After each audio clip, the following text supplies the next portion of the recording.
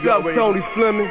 You already know what it is. We had to come back at us. It's Christ. It's talk. Yo, bring me 100 books. It's a little dark in here. Now mine's right over here. It's about time we light this city up. But we gon' see how bad they want it. Turn the lights on in here.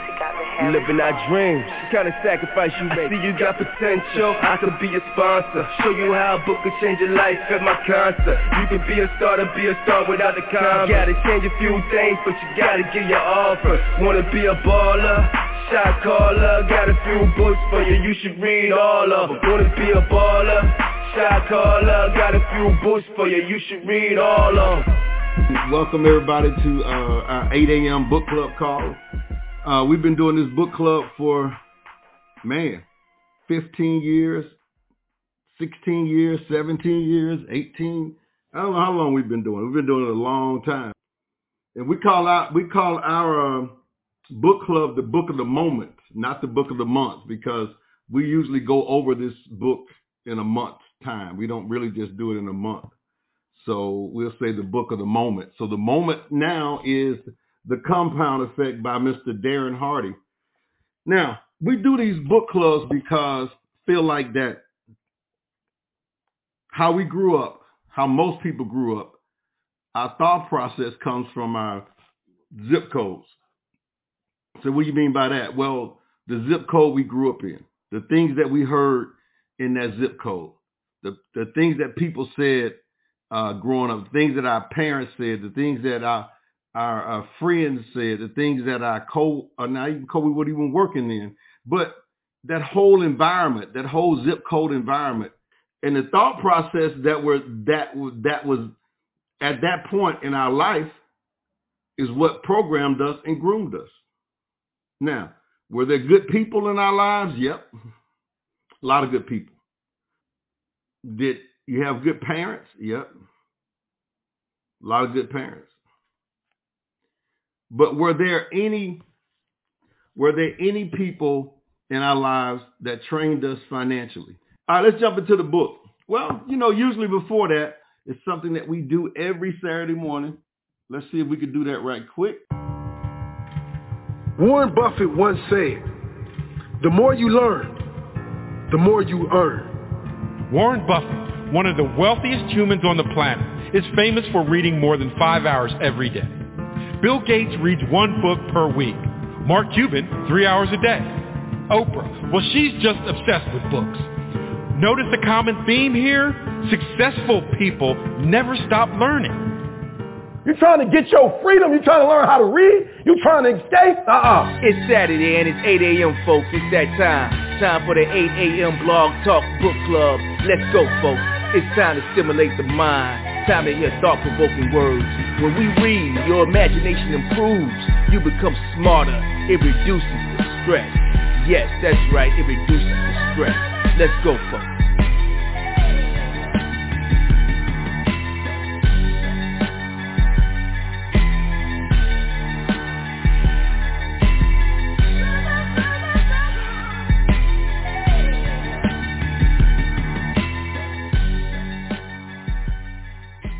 We're going to start with page 59 where it says, start thinking your way out of instant gratification, out of that instant gratification trap. So it says, we understand that scarfing Pop-Tarts won't slenderize our waistlines.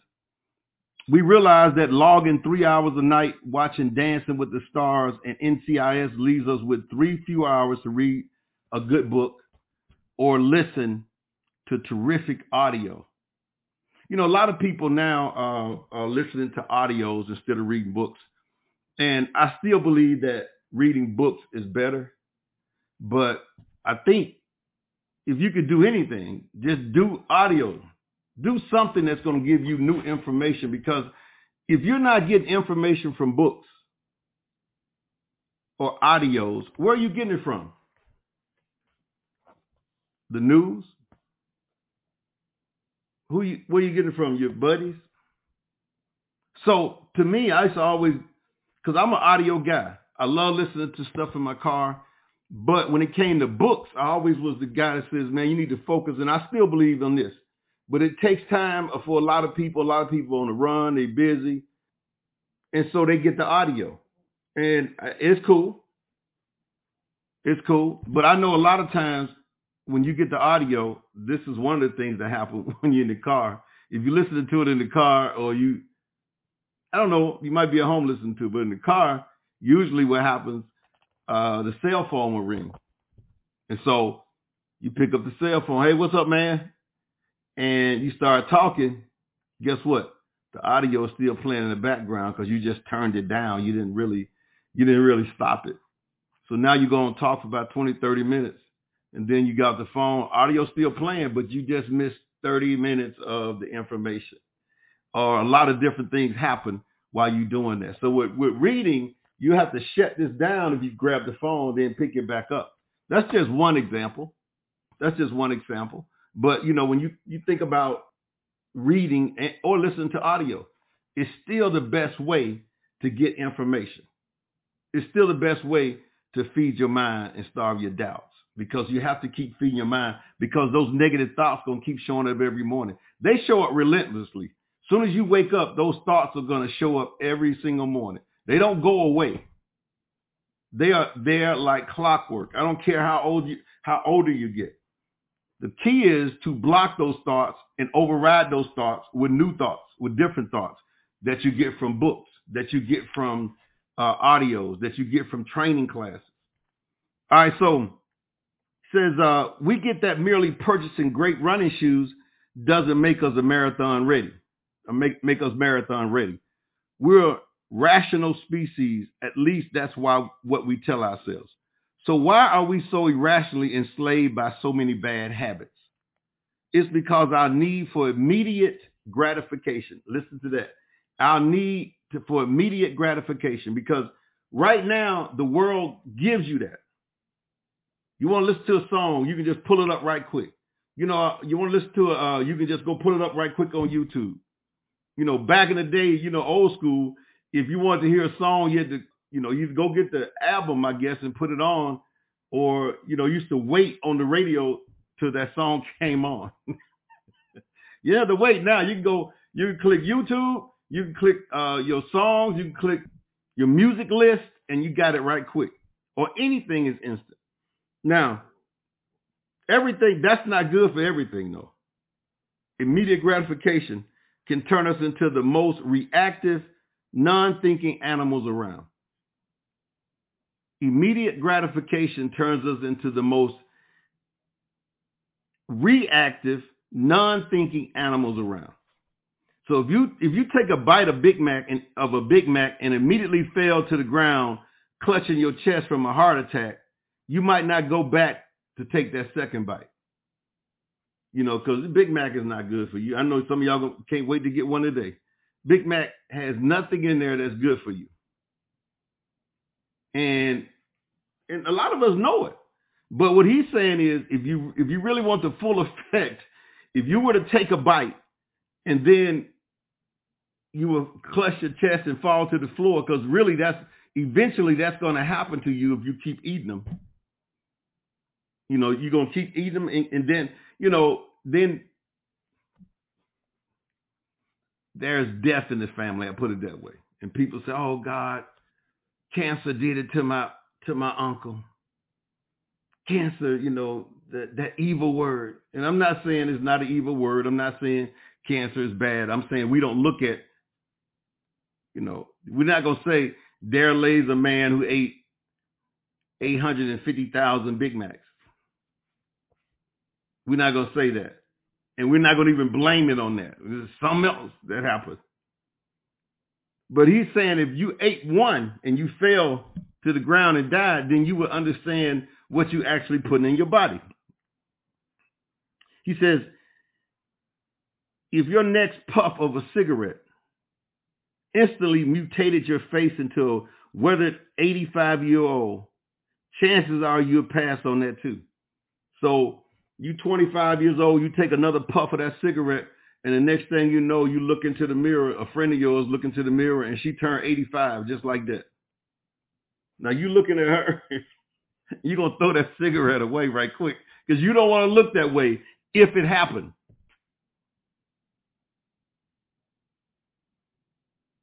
If you fail to make the 10th call today and were immediately fired and bankrupted, suddenly picking up the phone would not be a no-brainer.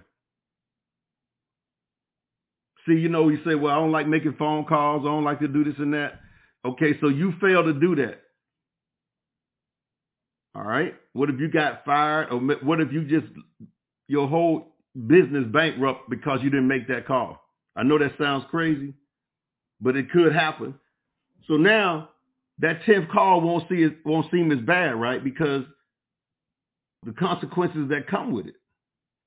But we don't look at it that way, but the consequences that come with it. Now watch this. This is my one I hate. And if that first forkful of cake, chocolate cake, that chocolate cake that's yellow on the inside and chocolate on the outside that y'all try to call something else. Y'all want to call it a yellow cake or something. It's chocolate cake. It just got yellow on the inside, but it's still chocolate cake. So if I were to get a fork of that chocolate cake and I instantly put 50 pounds on, because I ate a piece the other day and I'm thinking, boy, I feel like I just put something on. I went for a walk right quick. But I instantly put 50 pounds on. I'm going to say no thank you to that cake after that. I'm not. But see, that's not happening. That's not happening with the Big Mac. It's not happening with the cake. It's not happening with the phone calls. But it is happening. Slowly. It's not happening instantly. It's happening though. Every time you do it, every time you eat that cake, every time it's piling on. I always say everything counts. Every time you do something, it's adding up. It's adding up. It's adding up. It's adding up. It's adding up. Now, he says it's time to wake up and realize that the habits you indulge in could be compounding your life into repeated disaster. The slightest adjustments to your daily routines can dramatically alter the outcomes in your life. Again, I'm not talking about quantum leaps. I'm not talking about the slightest adjustments, then all of a sudden tomorrow you slim and trim, like me. Like tomorrow you slim and trim and you got a six-pack like me. They're not saying that. That's not what he's saying. There's not going to be any quantum leaps like that. Or overall of your personality and your character. It might even be super small. He says the best illustration I can give you is to emphasize the power of small adjustments that a plane traveling from Los Angeles to New York City. If the nose of the plane is pointed only 1% off, so here's the nose and it goes like 1% off. That's a little more than 1%, but I'm gonna say right, 1% off. Almost an invisible adjustment when the plane's sitting in the tarmac in Los Angeles, it will ultimately end up about 150 miles off course, arriving either upstate in Albany or in Dover, Delaware. Such is the case for your habits.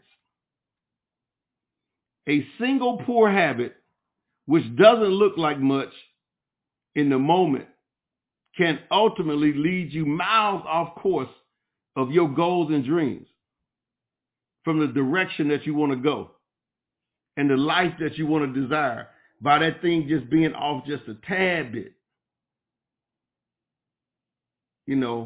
or doing something that's a little less. Like he said, read 5 pages from the book, you read 1. He says, do these certain things every single day. You do 1 or 2 of them. I use Mr. Rudolph's sweet potato pie. Mr. Rudolph has a list of stuff. Mr. Rudolph say, put all these ingredients in there. You put the ingredients in that you want.